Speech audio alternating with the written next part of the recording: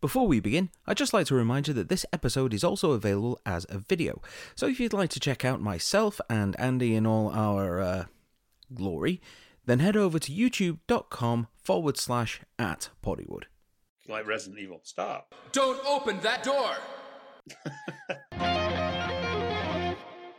Hello everybody and welcome to another episode of Poddywood. And I know I'm not sticking my fingers into the camera this time. Oh wait, I just did. Sorry. Well, it is hot toddy weather here in the UK. The nights are drawing in, the thermometers are crashing, and I am one of your co-hosts, Steve Hester. Joining me as always is... Well, that would be me. Andrew Roger Carson, a year older, a lot thinner since our last episode. I've probably dropped 2 shirt sizes since the last time we did this, Steve. Yeah, because it has been quite a while, hasn't it? I think it's been back in August. It was. It was before. It was before I went to Greece. That's how long ago the last time we did a 2-man episode was. Are you trying editing all this by yourself when you've got 3 kids running around the house during the summer holidays? It's not easy. Hush. No, not at all. And speaking of hush, hush, I guess we've kind of got to get into what's in the box from last episode. Just say last episode. It's easier than trying to narrow it down to exactly when we recorded it. From the summer. Yeah. Put it that way. And Steve got 2 movies pulled from what's in the box. The first one, of course, was LA Confidential, and I think that's where we're going to start with today, Steve. We are. This was the first one that I watched, but this is a movie that I've been planning to watch for ages. This was like our No Country for Old Men. This is something that I always kind of fancied. I've always loved this era. The style, the glitz and glamour of the golden age of Hollywood and all the sleaze that's surrounding it. It's a wonderful, evocative period. And the movie itself captures that, but in a very modern way.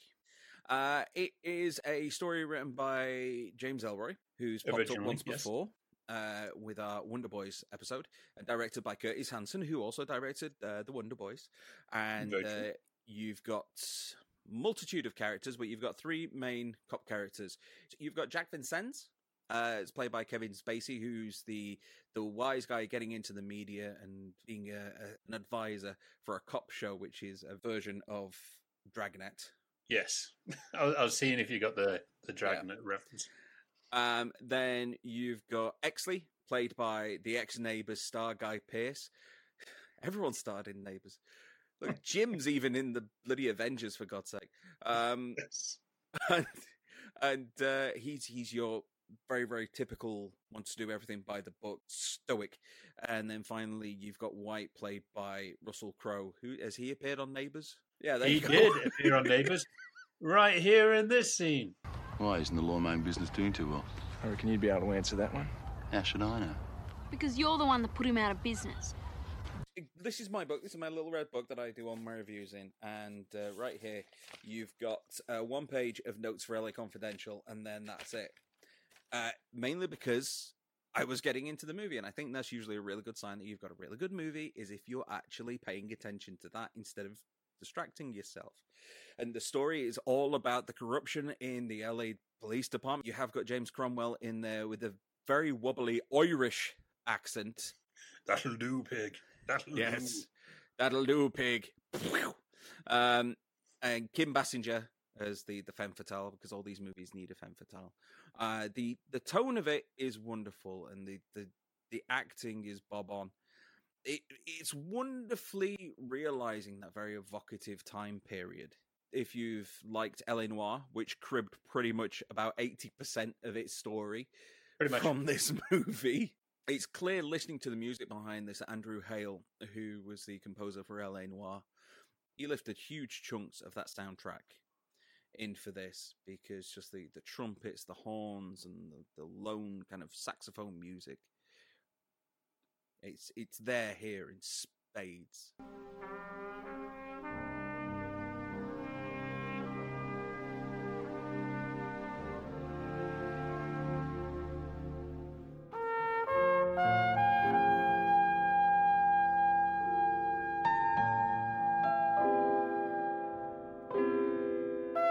Yeah, as you mentioned, Curtis Hanson, the late, great Curtis Hanson, I will say. This is, I would put it on his Mount Rushmore, along with In Her Shoes, Hand That Rocks the Cradle, and 8 Mile, the Eminem one. Right. Sorry, Wonder Boys. I also watched this again this week. The cinematography in this movie is incredible. It doesn't slip into the more kind of traditional noir trappings of very, very harsh shadows and lines. Everything feels more naturalistic in terms of its lighting style.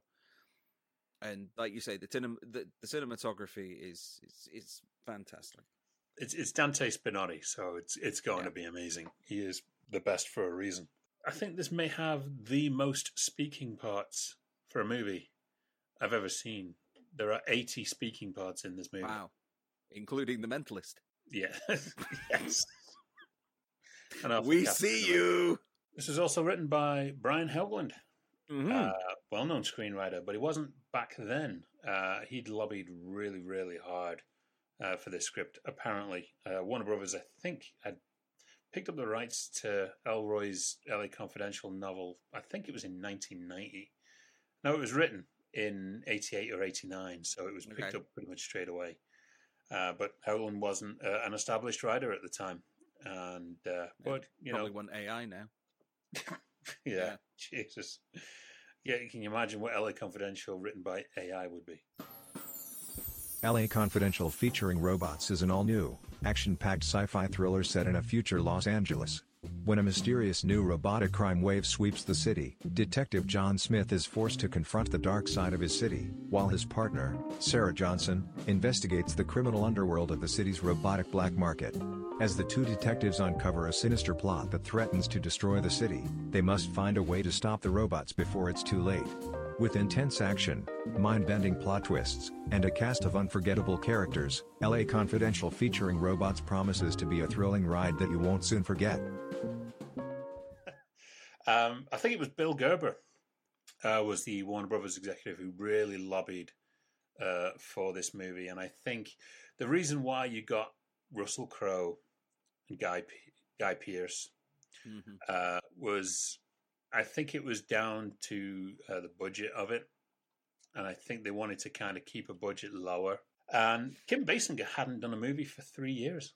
No, to be honest, I seem to remember at the time when this came out being surprised at Kim Basinger. Now, here's another one. Basinger, who knows? Let's call the whole thing off.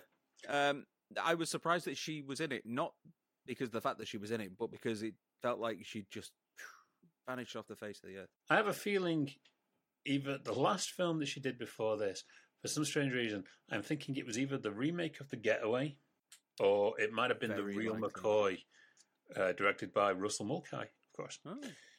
Hello, Russ. Either way, she had the Batman money to see her through, so it didn't really make that much of a difference. And all of those broken 9.5 weeks of rental cassettes. Kim Basinger came back with a force in this movie. And I will also say that a good friend of mine, Brenda Backey, is in there. They have the scene in the Frolic Room. Bill's going to love I got the mention of the Frolic Room in there. One person that we are missing is Danny DeVito. Oh yes, and just gonna briefly touch on his character before we move on. Yeah, that opening monologue. After editing Mike Deese's episode, which you can find here, I'll just put the link in the description somewhere below. That kind of very, very cynical attitude reminded me of Mike. It's almost as if I could just swap the two of them over. It's like great. I love it. It's very true. Yeah, you can tell you've been working out in the business that long where you've got that level of cynicism and are so comfortable about it. Yeah. The whole Bud White role, played by Russell Crowe in the movie. Mm-hmm. How much does this feel like a Mel Gibson role? Well, possibly.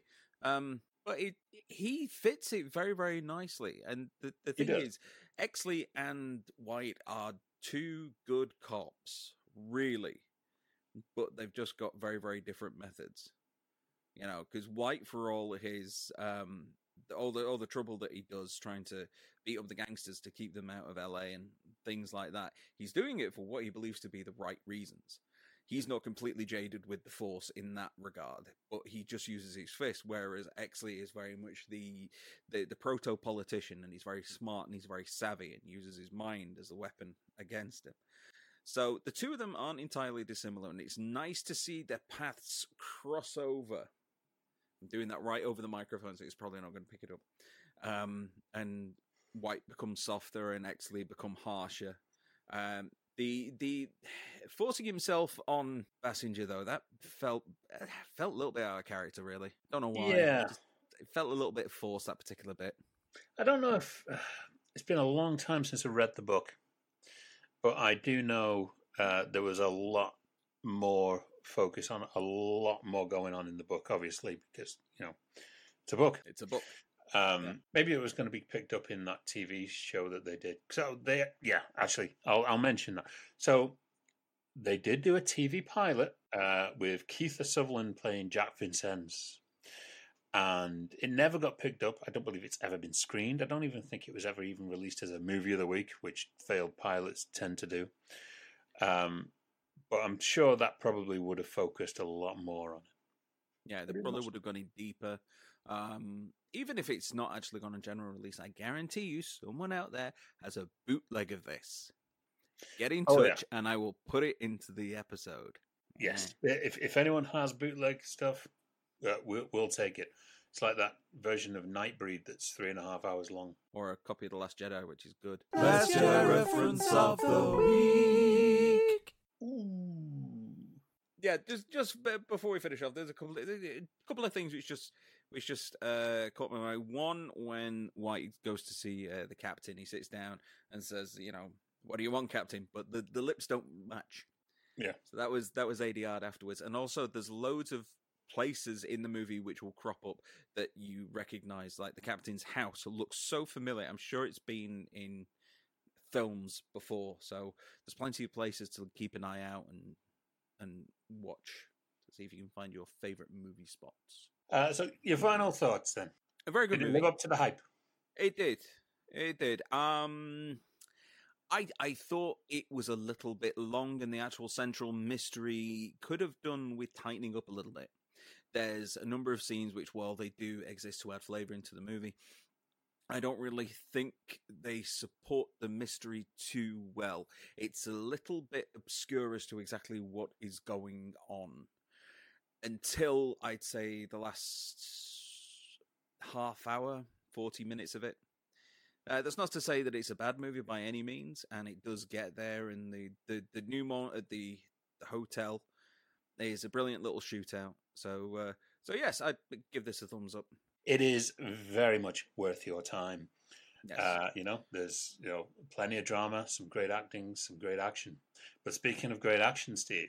Yes, that's a good cue to segue us into our second movie of the week. This was, let me get the year right, 1988. Oh yes, I've been absolutely dying for this feedback on this movie because I watched it again last night and I loved it. 1998. Action Jackson, starring Carl Weathers and pretty much everybody that is in any kind of Joel Silver related project from the 1980s. You've got Joel Silver traveling all stars. It is. Basically, it's a 1980s version of the Expendables. Everybody's in there. Half the cast of Lethal Weapon come back for this, along with half the cast of Predator. There's was it Argyle? Was in yes, Die Hard. Was his little still driving ballet. cars? Yeah.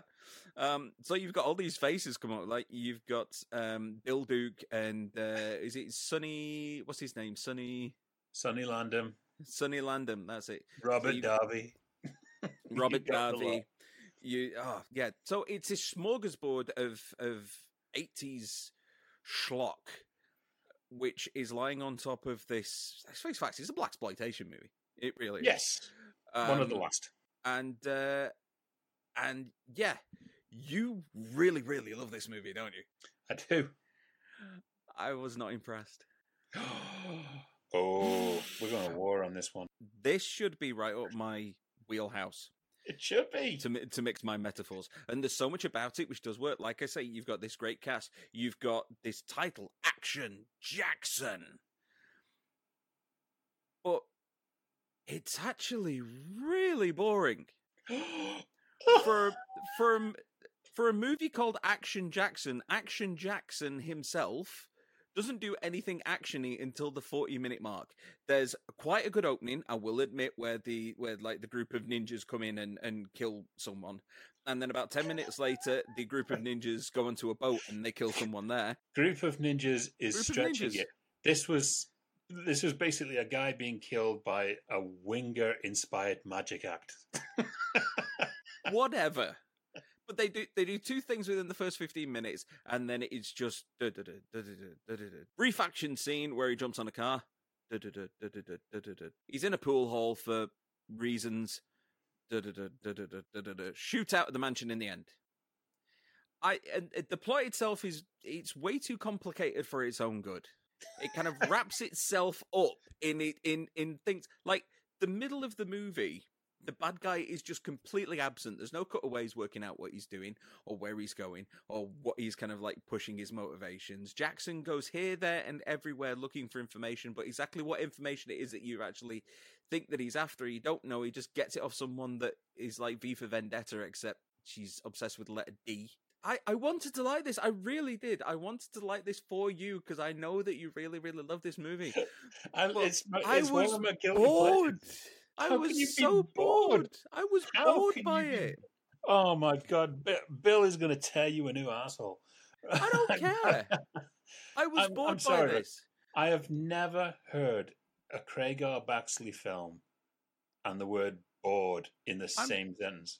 Okay, I was bored by a Craig R. Baxley film. All right. Well, at least when we had the crap coming out of the bad end of what's in the box, it was able to laugh at it. I couldn't even laugh with this because the humor was far too forced to the point that it went over that tipping point and just became unfunny. Like, oh, he fainted again. What? Mike, no, we are seriously going to disagree on this one. Yeah, I'm going to tell you what. I thought we would. So Craig R. Baxley, after this, he'd go on to direct two more films that are huge guilty pleasures of mine. One is Dark Angel, a.k.a. I Come in Peace, which is a Dolph Lundgren movie. Yeah. And Brian Bosworth in Stone Cold, which I have mentioned on Get It Fresh as you have, yes, a totally out there movie. The reason Action Jackson exists is great. This was born on the set of Predator. He should have stayed on the set of Predator. Not even to be outdone, right? This was a conversation that somebody had, I think it was Joel Silver, was having with Carl Weathers. About doing, we need a proper black action hero, tough guy cop movie. And so it came around being Action Jackson. And the funny thing about that is there is a scene, as you'll notice in the movie, where they have Predator movie posters up. This does have half the cast of Die Hard. This basically was a movie where to keep people working between Predator and Die Hard, I think. It was like, we've got a couple of months. Let's just go to Detroit and make this movie. And Delaplane's mansion, that's in Pasadena, funnily enough. I know where I've seen that before.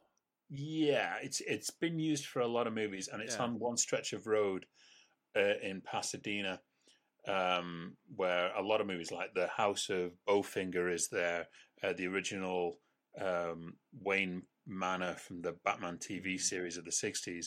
They're all along that stretch of land. Would you say that Delaplante was kind of a stand-in for John DeLorean? Car manufacturer doing some dubious stuff. That's pretty interesting. Could be. You never know. I mean, for one, the film was an unexpected box office hit. It is kind of classed as a cult film. You mentioned a blaxploitation film. Yes, it was. It was among the last handful of original blaxploitation films, along with Hollywood Shuffle, which is a hilarious movie, and I'm Gonna Get You Sucker, which is also a hilarious movie. I like I'm Gonna Get You Sucker. Yeah. So they were the films that kind of ended the blaxploitation run along with Action Jackson. I love the fact that Carl Weathers in his movie, as well as being a cop and, he's been to Harvard and all stuff like this, he was a track and field star, which explains the fact that he can run alongside a taxi cab. I know. and not lose Jesus any ground Christ. with this taxi peeling off, and the fact that he can do a proper Power Rangers flip over the top of it. Was the guy driving the cab? Was he grimacing or was he smiling? Because every time he's like, "Huh." Is that? Are you amused at the fact that Jackson can get on top of the cab, or are you pissed off? I don't know. I can't tell from your expression, man. I don't know. I was more amazed at the fact that they basically made him dress up as Action Jackson to be a decoy because it was the only other black guy in the movie Yeah. that they could find. He's the only black guy on their team. So it's like, you can be Jackson because no one will second guess it. Biff Tannen himself, Tom Wilson, opens the movie with this joke and then ends the movie with this joke. He has the funniest opening line and closing line in the entire movie. I want to get Tom Wilson on this show just to talk about this movie alone. Hi, Tom. I just wasn't into it. I wasn't into it. I was expecting Sharon Stone to be the love interest. And of naked, course, which she is. Yeah, but of course this was the 80s, so you know you can't have a black man with a white woman and have that be the love interest. Oh no, ooh, you can't be having that. No. But of course, we can have the rich white guy shooting up a black girl with heroin. That's fine.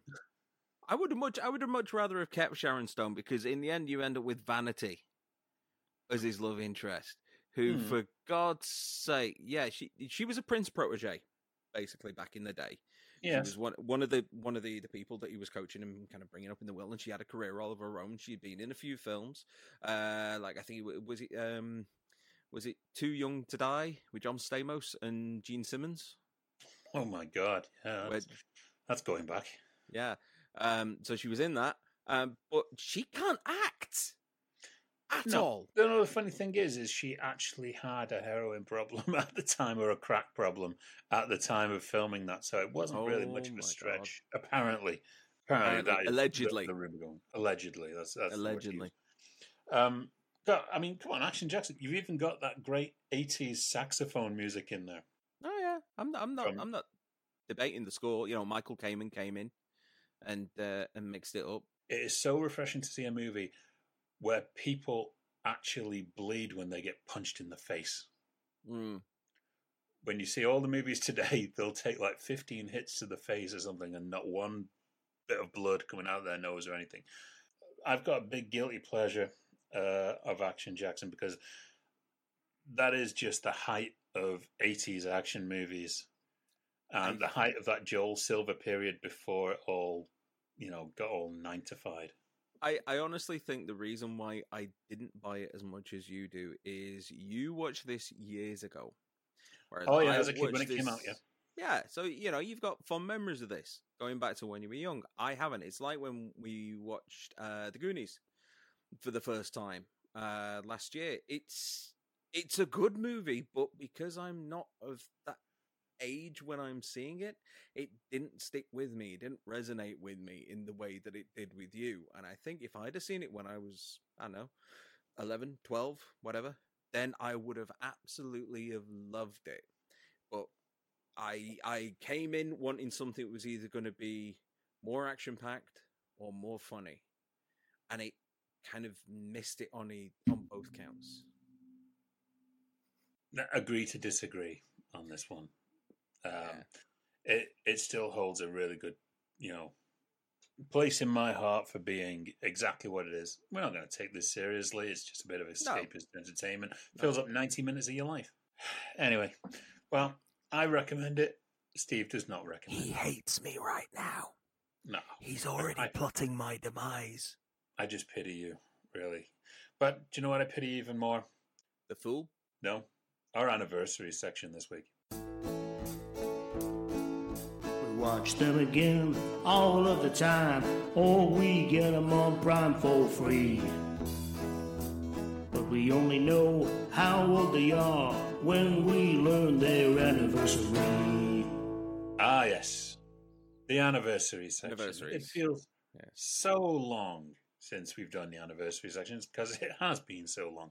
But here we are, when we're recording this is October. It's counting down to Halloween. So naturally, the films of yesteryear were all kind of horror-centric, as they are every Halloween. A bit spoopy. Yes. So I polled 3. Can you believe, Steve, we are going to go back to 2005. So we're not even doing the whole 10-year blah stuff. Okay. I wanted to bring this one up because I know this is a movie you have seen. I know it's a film that you actually like. I wouldn't say I love it, but I have a deep fascination with it. Okay. Color me intrigued. In 2005, this week, the movie Doom was released. Doom. Doom. Not. Doom Annihilation. Sorry, Kate. No. No. The original Doom. Directed Carl by Andrzej Bacz. That guy? Yep. Directed by who? Go on. Andrzej I'm waiting. Bartkowiak. That guy. The guy who also directed the great Romeo Must Die, starring Jet Li, and the surprisingly fun Exit Wounds, starring Steven Seagal and DMX. Might be his best thing he's ever done. I know people say Under Siege, but I'll say Exit Wounds because it is the movie where he is fully taking the piss out of himself. You really? It's not an executive decision where he dies after about the first 20 minutes? No, just to write him out of it quick. You owe us a favour, damn it. No, I like Doom. It does have its problems. It's got a lot of its problems. A lot of the problems stem from the fact that it wants to be aliens, but it's not.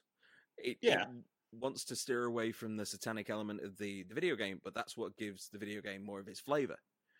And it's got some really nice moments, such as the nano wall where the thing gets trapped in it, and the first person sequence.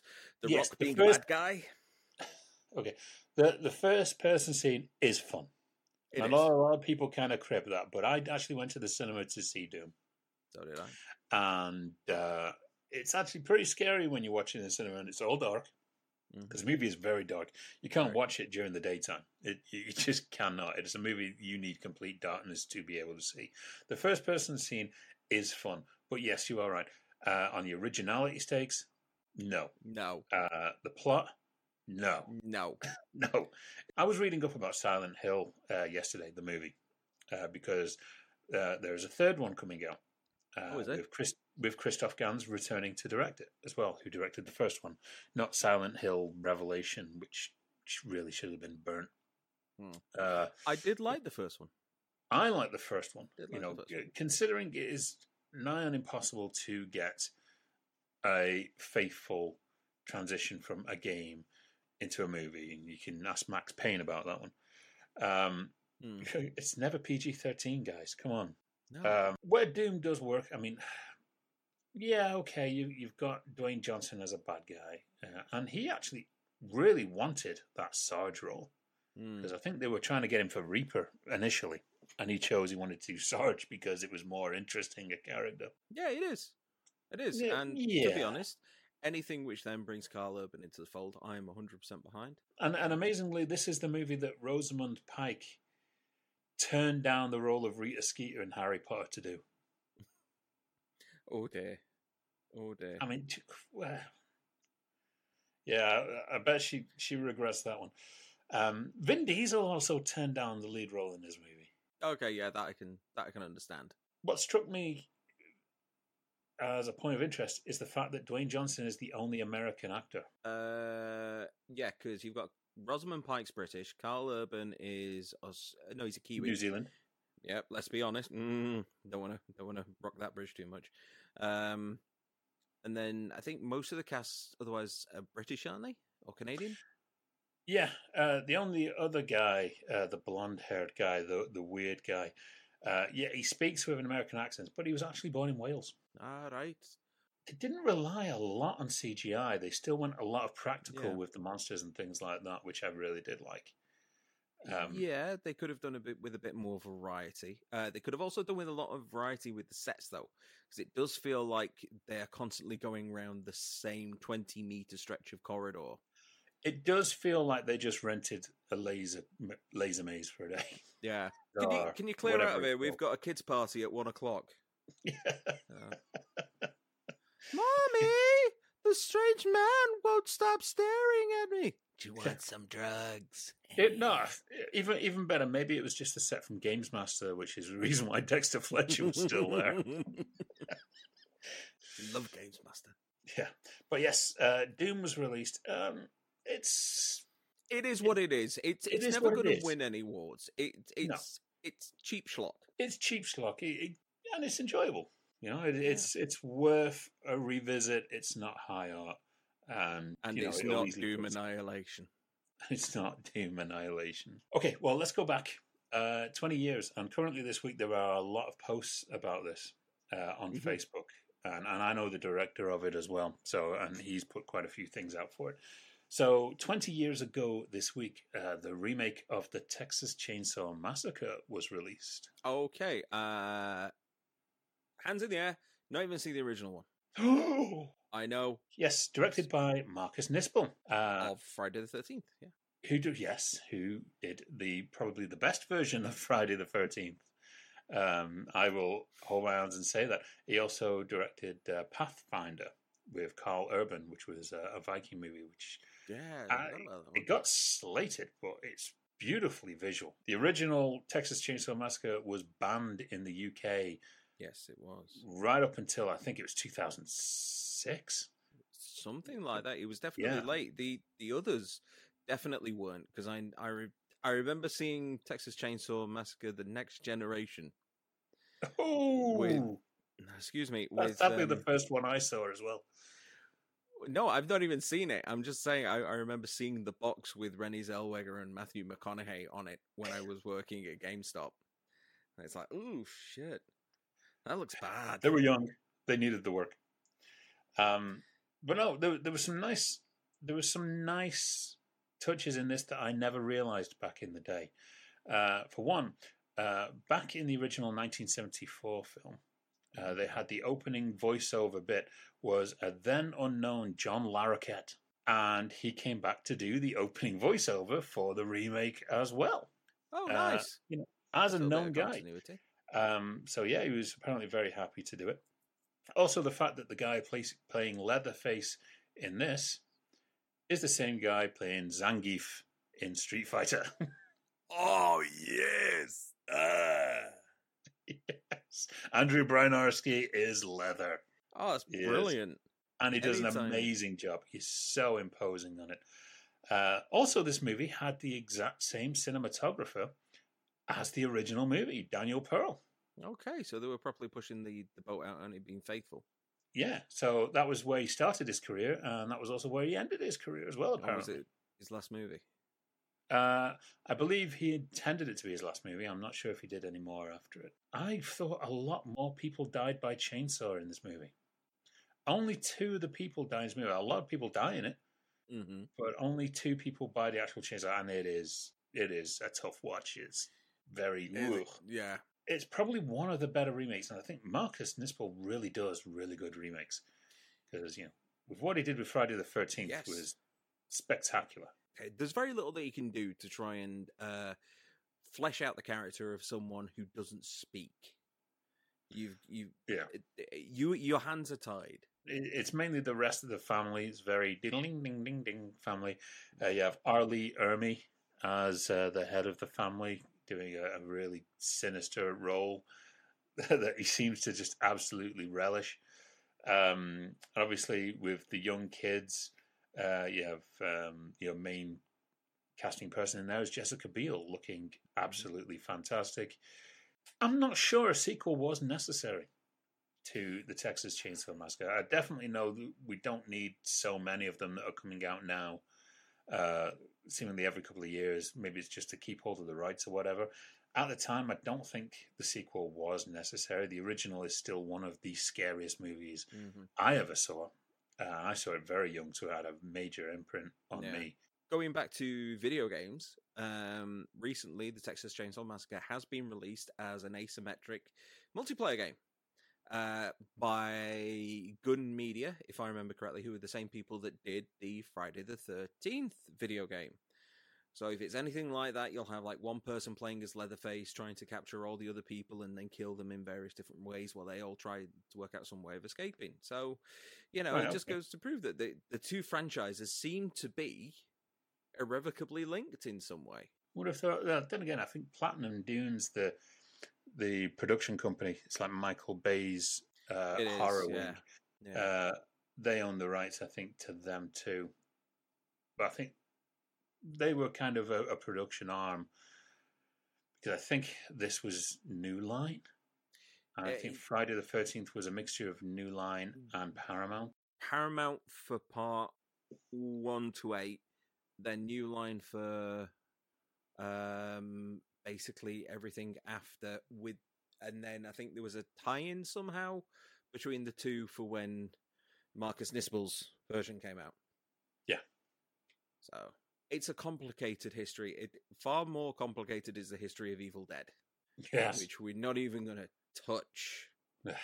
No. Jesus Christ. Not this week.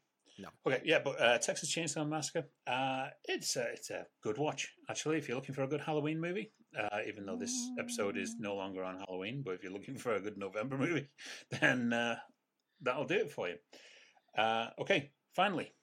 We are going to go back to 2001 this week. This was an interesting one, which I'm thinking you may have seen, and you may have some interesting tidbits on it. But back in 2001, the movie From Hell was released. Now, I'm just trying to remember if I have seen this one. Is this... I know that this is the one where Johnny Depp is tracking Jack the Ripper, is that right? Yes. I think I have seen it. I remember there's a scene where he's on a train, because it's kind of like in a modern-day setting. And he's reading some notes on the train. That's the only thing that I can actually remember. I have seen it, but I think it was just so long ago. I don't remember. Yeah, I don't think that's this movie. Is that not this movie? Okay, it's not this movie, folks. Forget everything that you've just heard about in the last 30 seconds. Sorry for wasting your time. You know, you could be at the pub having a drink. You know, making love to someone, having a tasty snack. I'm sorry, I've wasted your time. I'm wasting your time now by apologising. Andy's getting increasingly pissed off with me. As always. Let's go back. From Hell, this kind of has a bit of a divide with audiences, and I can understand why.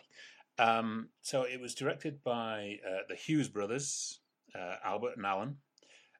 Some of you may have seen The Book of Eli with Denzel Washington, the post-apocalyptic movie, which is okay. They got their start with Menace to Society. They also did Dead Presidents, which was a relatively good movie, and Alpha. That Richard Mirisch worked on, which is a phenomenal movie. Oh, Natasha Malthav was in that movie as well. Oh, hi guys. We just reference everyone who's ever been on our shows if they've been in the movie. And they were great visual directors. They still are.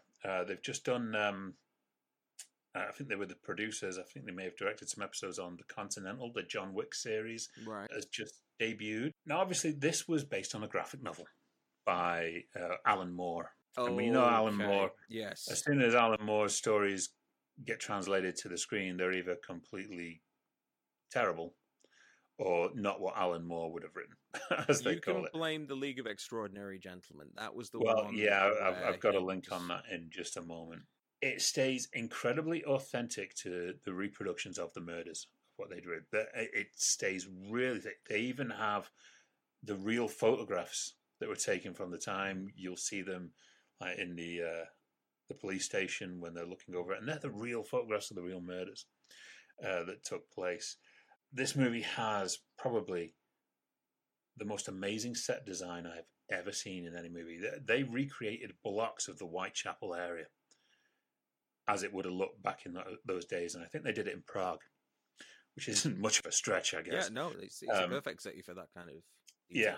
Differs from Alan Moore's graphic novel in the fact that focused more on the Jack the Ripper character. Go on. What? Was Jack the Ripper actually the Loch Ness Monster? Oh my God. Do you want a good time, dearie? What was that from? It was Amazon Women on the Moon. With Alan Moore's novels, the graphic novel, more focused on Jack the Ripper as the main character in it. Mm-hmm. Whereas the film concentrates more on the policeman, obviously Johnny Depp as the private investigator. A lot of people get this confused with Sleepy Hollow, and I'm sure that's probably what you were doing with the whole train thing or whatever. No, because I might be getting it confused with what was the other one that he did where he was a writer? The Ninth Gate? No, it might be that one. It might actually Secret Window, or it might be the Ninth Gate that I was thinking of. Yeah, because there was a couple of them around about that time that. Yeah, it was around that time he was going through his doll face. But yes, Sleepy Hollow. You can argue that he's the same character in both of them. We have to really look at here when it comes to Alan Moore. I mean, he signed a couple of projects over to 20th Century Fox. One was From Hell, and obviously one, The League of Extraordinary Gentlemen. That was one of those movies where I felt I was captive when at the cinema because I wanted to leave and no one else did. And if you read the comic books like I had, it was shocking. It was bad. So much so that Sean Connery said he's never acting again. Yeah. That was it. You can thank that film for just Sean Connery just going, fuck this, I'm off to play golf some more. Yeah. In his defense, there have been better versions that have come out of his work that have come out since. I still maintain that Watchmen is fantastic. It just came out about 10 years too early. Yes. Got a soft spot for V for Vendetta as well, even though that was messed around with. From Hell, I mean, it looks amazing. It does. It really is a great feast for the eyes. It's a great film to watch over Halloween. Some people call it dull because it is very kind of police procedural and methodical and stuff like that. I get that. There are no real genuine scares. There's nothing that jumps out at you. I think it's more classed as a thriller than a horror. Yes, From Hell, I do recommend. I know there was about 30 to 50 minutes cut from the film for theatrical release. The DVD release did have all of the deleted scenes on there, and it extended a lot on the story. I reckon this film could have gone that 3 hours and would have been really interesting. I think major people's complaints was the fact that it was slow moving. It's a slow burner. Mm-hmm. It's more investigative than, Jack the Ripper's out slashing people left, right, and centre like Jason Voorhees. It's not like that, But it is. It's an amazing film when you really just sit back and enjoy it. Okay, so we've got 3 spooky recommendations for this Halloween / November, because it's the 19th today, so it's probably not going to come out by the time Halloween's here. It'll come out by the time Bonfire Night's here for all you Britishers. And all you Americans are just going, what the hell is Bonfire Night? I'd like to say something too. Go on. Steve, what's in the box? What's in the box? What's in the box? What's in the box? What's in the box? I was hoping that you'd forgotten. I really was. I was hoping that it had passed you by and slipped your mind. Oh, God. Right, all right. What's in the box is the part of the show where Andy pulls out movies that are certified fresh on Rotten Tomatoes, or at least they have something interesting behind them which I should watch. He's going to pull out 2 names of 2 movies out of the box, and if I have seen them, he's just going to keep on pulling out names until we find the ones that I haven't seen, and then I've got to go away and watch it before we record our next episode. When that's going to be, I don't know. So, basically, it's time to, once again, pull 2 movies out of the box. And as usual, we're going to start with our first one. Music, please. Thank you. Steve. Yes. Your first movie. Mm-hmm. Have you seen Fast Times at Ridgemont High? I've seen the swimming pool scene. That doesn't count. It means you are watching it. Okay. That is number 1. Okay, Spicoli. Spicoli indeed. Yeah. Okay. I know the reference. Number 2. Oh. Steve. Yes. Have you seen Yes. 4 Weddings and a Funeral? Yes. Oh. Next. Next. Out of the box. Steve, Yes. have you seen The Devil Wears Prada? No. There you have it. So, in the next show, it is Fast Times at Ridgemont High and The Devil Wears Prada. Okay. All right. That's an interesting mix. It's definitely contrasting styles. Yes. Okay. But if you want to talk to us about any of the movies that we've featured here today, then you know what to do. You can just hit us up on the socials that are currently appearing at the bottom of the screen. You can leave a comment below this video, and I will probably respond to you going, what? Because, it's what I do.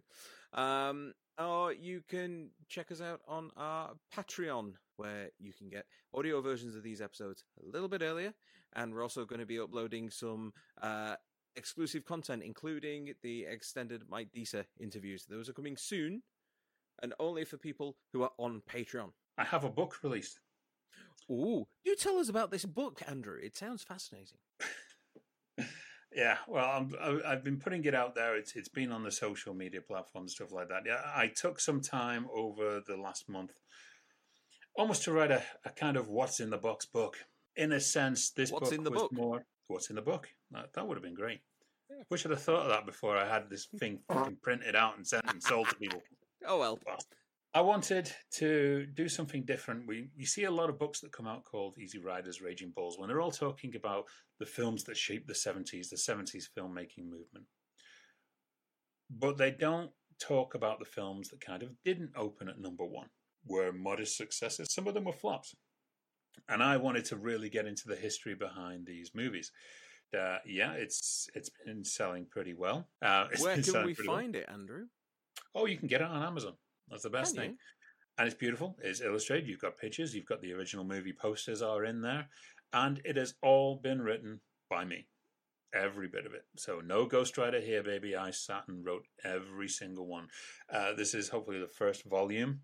There's 50 movies in this volume for you to check out and know the history behind and just see how much of a struggle these movies had to make an imprint. There is a lot of history there. And it's my first book, so please go and buy it on Amazon. Here's a link. There we go. Well, while you rush over to buy it on Amazon, and no doubt it'll probably end up on multiple platforms after that. Also, coming up next, we don't know if it's going to be after this episode yet, but we shall see. It is the Poddywood quiz. We've been saving for episode 100. We don't even know if we're I'm going to mentioning reach since episode 70. Yes, Christ. It has been so long in the planning, and I will be recording it from Los Angeles. Steve will be there in wherever the hell he is. The wet, yeah. Up in hills. Aye. But it's going to be a hell of a quiz episode, and it's going to be fun. And we're doing it to raise awareness of seasonal affective disorder. So we will talk about that more on the time. We're also doing it to raise awareness of this show. That does help. Yeah, it does. Yeah. But for now, though, it is a goodbye from me. And I'll see you from LA. Bye.